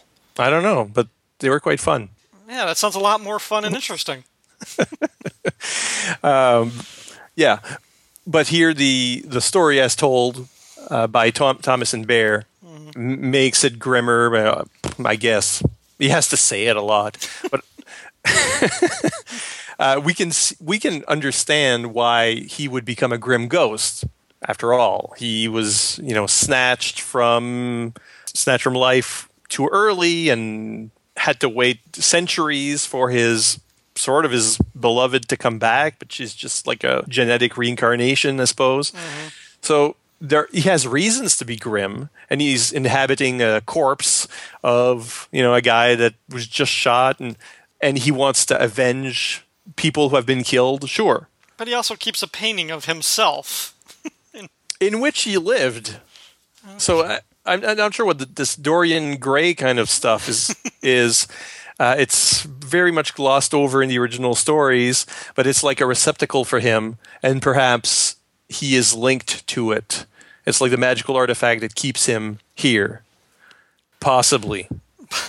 Yeah. Golden Age stories go quickly and don't explain much, and this Secret Origin thing glosses over it even faster. Okay, so I feel like I want to come to a definite answer. Okay. Is this a good story or not? Is this a worthwhile character? I like the character. Okay. I think it's like a 1980s high concept premise for a TV show. It's Kate and Leopold, the kind of you've got a character from the 1700s or the 1600s for most of his life, and he's transplanted into the modern day where he has to inhabit a body, and he doesn't really, he makes all sorts of social mistakes. Sure. Right. And he also has that identity where he comes, he goes to sleep and the ghost manifests and beats up Nazis or whatever else you'd have him do. I think that's an interesting hook. It's an interesting twist on the secret origin. The secret identity idea. It's kind of creepy and bizarre and perhaps upsetting, but I could see how they could make something interesting of this in like a Vertigo type comic. In the same way that, you know, some of the Swamp Thing stories with Arcane and inhabiting Matt Cable's body, and, you know, they've done those stories. Mm-hmm. It's that kind of character. At the same time, it's swashbuckling. It's anyway. I think the Grim Ghost is more or less handicapped by his original name. You know, he's become a joke. Whenever people use him, he's either tucked in the background or, as Morrison or Law and Order used them, you know, at the butt of a joke. But yeah, I think it's an interesting. I don't think it's necessarily well told here. There's strange padding at different places, and we don't get to see him. You know, it's the origin. We don't see what his stories would be like, and the way his stories actually are, where he's on missions for his ancestors, and that kind of setup isn't actually really in here. You can't tell from this what his stories would be like, especially since he moves to America. You're just going, what is he going to do in America? Right, and as I understand it, in some of his later appearances, didn't he become a pilot in like the Royal Air Force? Oh, that could be. I'm not there yet. Okay, I think, somebody listening, correct me if I'm wrong, but I think that happens later in his story, like according to like the Who's Who entry or something. Oh yeah. Yeah, in America, he had to fight fifth columnists, and I mean, Nazis are everywhere at this point. And maybe that's it, because, like you said, there's so many different. There's the element of, you know, we're fighting Nazi spies. That's great. There's the swashbuckling, you know, swordsman aspect. That is great. There is the sort of reincarnated ghost, but sort of like endless gothic love story angle. That's all great. All three of them put together in this story, that I don't know, there's just some sort of disconnect where I don't feel like, I feel like after 18 or 19 pages, I still don't know really who this guy is or what to expect from him. Maybe that's just the fault of the first story. Maybe that's just the first adventure. There's too much or not enough. I don't know. But yeah, there's a lot. I mean, even the ancestors are acting like a Shazam figure, or... There's a lot in there, but I think the original stories are still quite fun. I mean, if he were really grim, and those stories would be grim, I can see how to write those stories. I could find a way myself, but I think the original stories were much more fun, and you don't need to think about it so much. You know, you don't. It doesn't need to be reasonable if it's humorous. It can be enjoyed on that basis. You know, just. Crazy stories where all this stuff can happen because there's a certain lunacy to it. If the ghost is going to be grim and serious, then suddenly the story's got to go more internal. It's got to be more about their strange relationship, perhaps, about him adapting to... And none of those stories were like that, really. Only this is like that. And since there's no real follow-up, who knows? All right. I don't have much more about the story. I don't know how to feel. Like, I found myself at the end, like, thinking, like, you know, I wanted to know a little bit more about that character Katie Reardon from the beginning. Like, this woman who just kind of disappears and sort of instrumental in this guy's death and then vanishes. But we spend a lot of time just looking at her, and Baird did a good job drawing her. She looks good. But yeah. You asked me to write the next story where they get to America and whatever. I would make her a reincarnated villain who, you know, gets it up in their face somehow.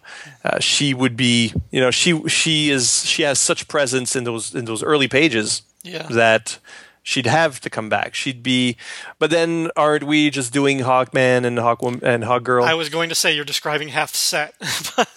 So it's like a lot of different elements, but since then, at least, we've seen those elements developed with other characters, and probably better. Any final thoughts on this story? No, that's. I think we've covered it more than probably it needed to be, and there isn't much recommended reading either. Yeah, I was thinking, like, I know they reprinted Sensation Comics #1 a couple of times. You can get like the Millennium edition that has it reprinted, so you can read his first story. And some of the other adventures were reprinted, like you said, in issues of World's Finest. Anything else besides that? So where he's not just like a background cameo character? There really isn't. I seem to have read that some of the Wonder Woman archives There's like a volume of Wonder Woman Archives that maybe has, I don't know, probably not. I've been searching for, I did research all afternoon to try to find where some of these stories might have been reprinted, and aside from the Millennium Edition from 2000 and the famous first edition from 1974, which both reprint the origin, the first story, there really isn't much call for gay ghost or grim ghost stories, I suppose. Well, maybe too bad. I don't know if that's our loss or not. I can't speak to the quality of those stories now. So, well, Siskoid, thank you again for helping me cover this origin. Where else can our listeners hear from you? Well, if you're already on the Fire and Water podcast network to listen to Secret Origins, please take a gander at some of my podcasts, which are Lonely Hearts, the Romance Comics podcast, Ohadmu or Not, where I and the girls cover Marvel Universe Deluxe, and Invasion, the First Strike Invasion crossover podcast as well. And other than that, siskoid.blogspot.com, which is my blog where I post at least two articles a day. Yeah, 2 articles a day. Well, let's leave it at 2 articles a day. Let's not say at least 2. Yeah, don't set two's the fine. bar too high. At least 1. Probably 2.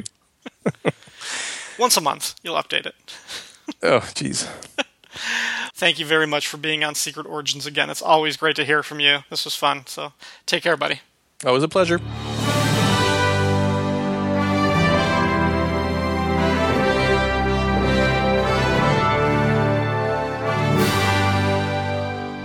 On the last episode of Secret Origins, I covered issue 41 with Dr. G of Nerdology, and we talked about the origins of the Flash's Rogues Gallery. That episode received Twitter favorites and retweets from Alan Middleton, Bill Bear, Buck at Highball2814, Captain Marvel at CaptMarvel75, Callum Nar, Cindy Womack, Codeman at Beware the Mat Man, Coffee and Comics Blog, Comic Reflections, Dan at Dinosaur No 1, David Gallagher, David Gutierrez, Dr. G Nerdologist, DS and RS, Earth 2 Chris, Film and Water Podcast, Gabriel M. Cox, Gen X-Wing Podcast, Greg Arujo, The Hammer Strikes, Hugh Chambers, Jeremy Gunter, Jim Ball, John D. Knoll, Keith G. Baker, Martin Gray, Moby1, Odell Abner Dracula, Paul Hicks, Pointless Ephemera, Randy Caldwell, Richard Field, Rift, Rolled Spine Podcast, Silver and Gold Podcast, Siskoid, Sin, Treasury Comics, Trekker Talk, Two True Freaks, Willie Yarbrough, and Xenozoic Xenophiles.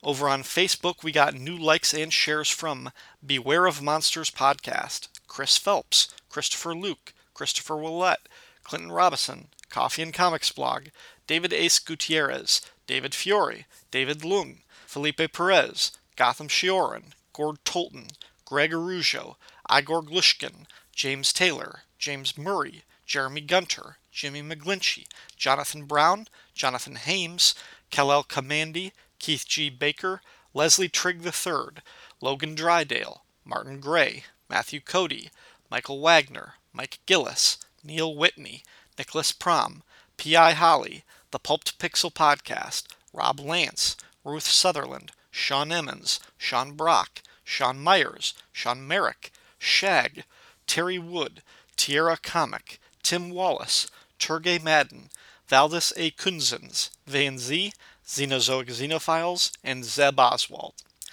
David Lung left a comment on the Facebook page saying, "The Rogues Origin issue is another I remember picking up in the back issue bin that I really enjoyed, in spite of, or maybe because of, the comic's goofiness.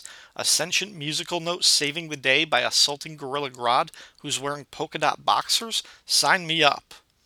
I also got a message from David Ace Gutierrez who said, Mark Hamill recently said he thought he was offered the role of the Trickster in the 90s Flash show as a goof. He was such a fan of the comic, he knew the Trickster had shoes that enabled him to walk through the air. He said, "Oh, I get the gag. Hamill's skywalking again." I love that idea. I kind of hope that's true. Anyway, Moving on to the website feedback, as always, you can leave comments at fireandwaterpodcast.com. I got a ton of wonderful comments after last episode. I'm not going to read every word on this segment, and as always, I encourage everyone to look at the comments thread on the Fire and Water page to follow along with those discussions. Martin Gray from the blog Too Dangerous for a Girl called me and Dr. G whippersnappers, and then reminded us that the cover to Secret Origins 41 is an homage to Carmine Infantino's cover to Flash issue 174. Yeah, we completely dropped the ball on that. I knew it was an homage, but we never mentioned it on the episode. Mea culpa.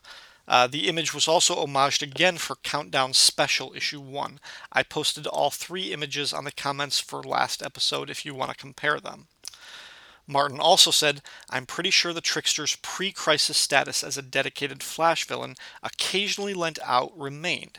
He was just hanging around Blue Devil because, as noted, the Wally West Flash book wasn't using the rogues much.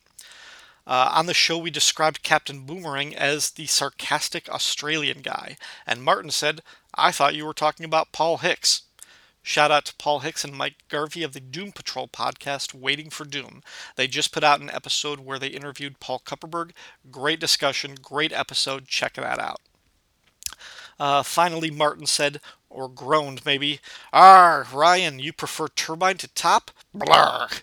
What's evocative about a turbine? I don't mind a bit of anachronism. I'm sick of the Speed Force being linked to everybody. I don't remember saying I liked Turbine more than the Top, but I might have. I don't remember. The Top is one of my favorite rogues, though. I know I mentioned that. And I also agree about the Speed Force being way too central to not only the Flash, but every one of his supporting characters and villains. I'm with you there, Martin. And I don't need Turbine to be connected to it that way. I do think what I meant was that I liked how his powers in the comics affected berries. We got a comment from Dr. Ange from the Supergirl blog, Comic Box Commentary. I was going to comment on the cover homage, but Martin beat me to it. It all reeks of Steranko and before him Eisner, who used background elements, buildings, etc. to spell the title or credits. I like the style a lot. It feels very noir. Totally agree with that. Ange goes on, for me, I think the big thing is that there is no way that any of these guys should cause the Barry Allen Flash a problem. It's all gimmicks and feints against a man who can run near light speed. As a result, I end up reading many of the old issues like it as an elaborate LARP or extreme cops and robbers. I love the stories from the early Flash issues, love them. But, much like with Superman stories, I sometimes have to roll with the challenge. Jeff Nettleton said, the Rogues are great blue-collar villains. They hang out at the local bar, complain about that jerk from work, being the Flash in this case, and they occasionally team up. It's no surprise that they were all represented in Challenge of the Super Friends, with Heatwave and Abracadabra appearing in proposal art. These guys even got their own costumer. How cool is that? The 90s Flash TV series was a bit dark and pat for me until they introduced the Rogues. That's when it started to pick up, and when Mark Hamill appeared as the Trickster, I was ecstatic. The current TV series picked up when we got Captain Cold and let him be the thief he always was. I always preferred the Rogues to Batman's enemies. These guys are pros, not crazies with a mad-on for Batman. They don't want to burn the world, they just want to be rich. I'm a bit disappointed that my favorite, Mirror Master, isn't here. Yeah, Mirror Master is a favorite of a lot of people, so we were disappointed that he wasn't in the story. Jeff also says, Leonard Snart has a third strike. According to Manhunter, he was also a Cubs fan. Talk about a loser. Well, that's a blow to Kyle Benning, who loves the Cubs, and actually they're my favorite baseball team too. Joe X said, Flash 19, where Wally parties with the Rogues, is one of the best issues of Bill Loeb's criminally underrated run. Joe also said, there were a few more circi, in the DC universe. The Hill Brothers, where Deadman started, and the one Kathy Kane bought after retiring as Batwoman. But I guess there's just Haley's these days. Joe goes on, the end of the story was silly and Silver Agey and gloriously goofy in a way that no one would dare to do today. All it needed was caption boxes with hands coming out of it. Yes! I love that old effect. That would have been so great. Good call on that one, Joe. I got a message from Rift saying, I was talking with Paul Hicks another shout out for Paul Hicks.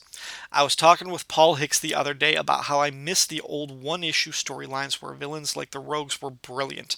Comics these days seem to be a feature-length film cut into 5-minute segments released a month apart. It really points out the appeal and advantages of trade waiting. Brilliant observation that almost all of the Rogues could be rolling in cash simply by using their abilities in a legitimate business model. Brilliant? Ah, gee, Rift. We got a message from Chris Phelps, a new listener, who said, just found this podcast, and in the past week I've listened to about half of them. That's awesome, Chris. Thank you. He goes on to say, in the 80s, my parents were building a cabin. Every weekend on the way to the cabin, we would stop for groceries, and I was allowed to pick books off the spinner rack. Went from All-Star Squadron through Secret Origins in that era. Such great memories of reading these by Camp Lanterns. I wasn't a big Flash fan as a kid, so not a lot of memories of the Rogues. I always thought they were the comic version of Ocean's 11 with Captain Cold as Sinatra. Yeah, I was an odd child. Again, thanks for the trip down memory lane. This podcast is for me. Well, thank you very much, Chris, one more time. I hope you continue to enjoy the show as you make your way through the episodes. Another Chris Franklin from the Supermates and Power Records podcast here on the Fire and Water Network said, I first met the Rogues through Challenge of the Super Friends in the form of Captain Cold and Grodd. I first encountered Captain Boomerang in Batman 322 of all places. The rest I met either through the Flash comic or my beloved DC Digests, which reprinted the origins of Boomerang, Abracadabra, etc. I remember being surprised by Don Simpson's art on this one. I liked his cartoony take. It seemed to fit the slightly goofy take on the Rogues from this period. I guess DC was kind of embarrassed by the characters for the better part of 2 decades, as they were rarely shown as any competent threat, and no less than Mark Waid killed them off, as Ryan pointed out. Waid said it was his one concession to 90s comic think, and he regrets it. Rob Kelly from Fire and Water, Film and Water, and the Bob Dylan and Water podcast said, while not my favorite issue, it is issues like this that make me so nostalgic for the series. Not having the Flash in the book at all is pretty uncommercial, but they went ahead and did it anyway. Maybe they knew the writing was on the wall and decided the hell with it. Let's just do what we want. I feel like if this was done now, they'd find a way to stick Flash and probably Batman in the book. Yeah, it would almost seem like negligence not to put Batman in the comic today, regardless of any creative logic or reasoning. Diablo Frank from the Marvel Superheroes podcast and DC Bloodlines podcast, among others, left a lengthy comment as usual. He wrote in about his first experience and his evaluations of all of the Flash's individual villains. I especially liked when he described Captain Boomerang as the Guy Gardner of supervillains. Perfect comparison.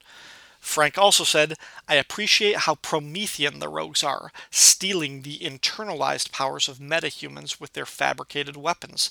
It's cool how they're, relative to comics, practical and sociable, all going to the same tailor who specializes in their form of costume play. Over the years, I've gotten sick of pedantic fans mocking the concept of the gimmick villains by pointing out that they would be happier and wealthier by simply patenting their fantastic inventions instead of robbing banks for thousands of dollars with devices worth millions. In the real world, sure, but so little about the comic book adventures we enjoy reflect our actual reality, and that's kind of the point. So, I offer the Richards principle as a catch-all no prize. The premise is simple, that most of the inventions of supervillains already exist in a world filled with polymath super geniuses and alien technology, and in fact this circumstance has robbed the comics world of most opportunities for entrepreneurial invention. All this super science is already owned by corporations or governments who use it at their pleasure, but either refuse or are prohibited from supplying these advancements to the common man. However, the option exists for criminals to steal or reverse engineer these devices using materials that are not available in our world, but are attainable in theirs. A freeze gun could be the equivalent to a truck bomb with regards to difficulty in constructing, which explains why so many supervillains have them, but they're still not commonly held by citizens and are likely similarly very illegal. It even explains the continued driving existence of traveling circuses in comics as an equivalent to gun shows, decentralized, underregulated mobile opportunities to observe and retain advanced weaponry. Interesting take. I like that explanation, Frank. Let's go with that. He goes on to say, I had very low expectations for this issue, beginning with a green Mignola offering a pale recreation of Infantino on the cover, which contributed to my apprehension about cracking it. I prefer early Paris Cullens, but his later exaggerations were an asset to Mishkin and Cohn's surprisingly amusing introductory sequence. I also did not recognize the usually just serviceable Grant Meeum, so kudos to Aiken and Garvey for their appealing ink contributions. I like Howard Simpson from this period anyway, but Anthony Van Bruggen gives his line an uncommon delicacy. Ian Carr is unfamiliar to me. Trevor Von Eden's art again looks like quick sketches for a letters page or fanzine, lacking even a semblance of depth. The only character he puts effort into seems to be the human Grodd, and I think that was more of an experiment employing Miller's style from Ronin. I could never take Don Simpson seriously, but man is he on point with Gorilla Grodd. I love the villain dialogue balloons, and I can't believe this mix of origins and bridging story work together so well. This is like a Lost Blue Devil Trickster Spotlight issue by that book's creative team, and one of my favorite stories of this run. After that, Frank went on for another 3 or 4 paragraphs, but I'm going to cut him off here after he said something really nice. Why keep reading and risk ruining the moment? And anyway, we got a comment from the irredeemable Shag that was nearly as long. Skipping all of the boring or stupid parts, Shag said, I haven't read this Secret Origins issue in years, so I didn't remember the first thing about it. However, like Dr. G, from your descriptions, I was pretty sure the bald mystery guy would turn out to be Abracadabra. Instead, we get Gorilla Grodd trapped in a human form. Oh joy! Everyone loves their favorite gorilla character as a human. Regarding the New 52 and the internalization of the Rogue's powers, you are half right. It actually works better than you might expect. All the Rogues still had their previous origins. The internalization of the Rogue's powers happened years after they became crooks. There is a benefit to the internalization of the powers. As Ange said above, there is no way these rogues with gadgets should be any trouble for the Flash. Flash can just grab the gadgets in the blink of an eye. However, by internalizing the powers, that makes them more challenging. So while I love the rogue gimmick weapons, I'm also okay with the internalization that Manapul and Buccellato introduced. That really was an amazing Flash run by Manapul and Buccellato, some of the best Flash comics in years. Everyone should read them. Again, I like the guns better than the internalized powers, but you do make a good point, Shag, and that was a really stellar run. It was a very fun comics to read during the Manapul Buccellato run. So pick those up if you haven't read them. Nathaniel Wayne from the Council of Geeks and 90s Comics Retrial said, I'm right there with you, Ryan, on the dynamic of career criminals versus the over-the-top world dominators that most comic villains are. You mentioned Heat, and I'd also cite the first film in the Transporter franchise, where Frank, the titular getaway driver, has a great relationship with a local detective where the cop knows what Frank used to do, and anytime something happens, he shows up and goes, Frank, are you working again? I just love the idea that career cops and career criminals not actively hating each other, but rather having jobs that clash by their nature, like a prosecutor and a defense attorney. Jimmy McGlinchey said, all the commentary on the internalization of the Rogue's powers reminds me of the DC Robot Chicken special where Mr. Freeze is berating how the likes of Captain Cold and Icicle have the exact same powers, moaning that he spent years in college studying the subject while these college dropouts managed to get some of the same powers with little difficulty. Oh, I completely forgot about Chillblaine. You and America, buddy. It took me 6 years of research to build my freeze ray. How do you high school dropouts keep making them? Are they as easy to build as ham radios, and I'm just an asshole? I love that bit from that episode. Good call, Jimmy. He goes on and says, when Gamby was mentioned in the episode, my mind flashed to the Neutral Ground story from the Further Adventures of Batman, and lo and behold, it was brought up by you and Dr. G within 2 minutes. There were some great stories in those books. There was an excellent child kidnapping story in the Penguin and Catwoman volume, if I recall correctly, and it was a pity they don't do those type of anthology prose stories, as you could get some really great stories. They did a similar anthology with Gaiman's Sandman, which also has some excellent stories. Yeah, I'm going to reread those prose Batman stories when I get a free minute. So, I guess like in 30 years. We also got a comment from Sean Walsh, who said, Kinda hate to admit it, but I never knew this was a Mike Mignola cover before you pointed it out. It was such a good take on the original Flash cover that I'm ashamed I never bothered to look at who drew it. I liked the presentation of how they all tell their origins, though I wish the art, for the most part, had been better, instead of the standard 80s DC fill-in quality. Cullens did well, but sadly was out of the way for the bulk of the comic. Like I said in the episode, I liked some of the artists' work better than others. Paris Cullens did do a great job, and I wish he had drawn some of the actual rogues in their full presence, though. And the final comment came from Mark Baker Wright, who said, "I'm late getting to this, but I'm astonished that none of us comic nerds have yet pointed out the glaring error in your review of the Trickster. The character's name is not Jesse James, as was asserted frequently. It is James Jesse. Yes, I'm a pedantic jerk, but we're comic nerds. We're supposed to be pedantic jerks."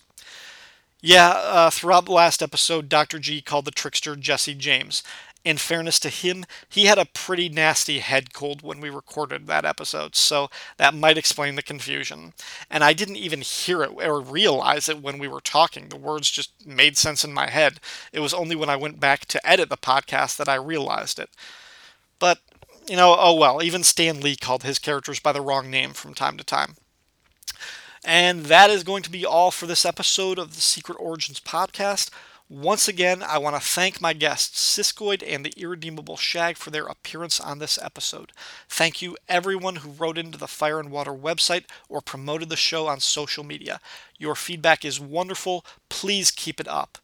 Next time, the origin of Hawk and Dove, and some other losers probably. Until then, Secret Origins Podcast is a proud member of the Fire and Water Podcast Network. Feedback for the show can be left at fireandwaterpodcast.com or the Facebook page at facebook.com/Secret Origins Podcast. You can find me on Twitter at RyanDaily01, or you can send an email to ourdailypodcast@gmail.com. The Secret Origins Podcast is not affiliated with DC Comics, and the views expressed on the show belong solely to the speaker. All music, audio clips, and quoted text are used for entertainment purposes and believed covered under fair use. And since I make no money off this podcast, no copyright infringement is intended. Thanks for listening. So she took her love for to gaze a while upon the fields of barley. In his arms she fell as her hair came down among the fields of gold. Will you stay with me? Will you be my love among the fields of barley? We'll forget the sun in his jealous sky as we lie in fields of gold.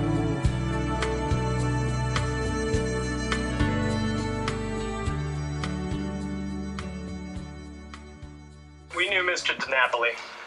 He specialized in all-American comics from the 40s. Early Wonder Woman, Golden Age Green Lantern, Gay Ghost. Gay Ghost? As in cheerful. Some of these are worth upwards of $10,000. We think whoever killed Mr. DiNapoli stole those. We'd like to know if anyone brings them in. Well, they're not unique.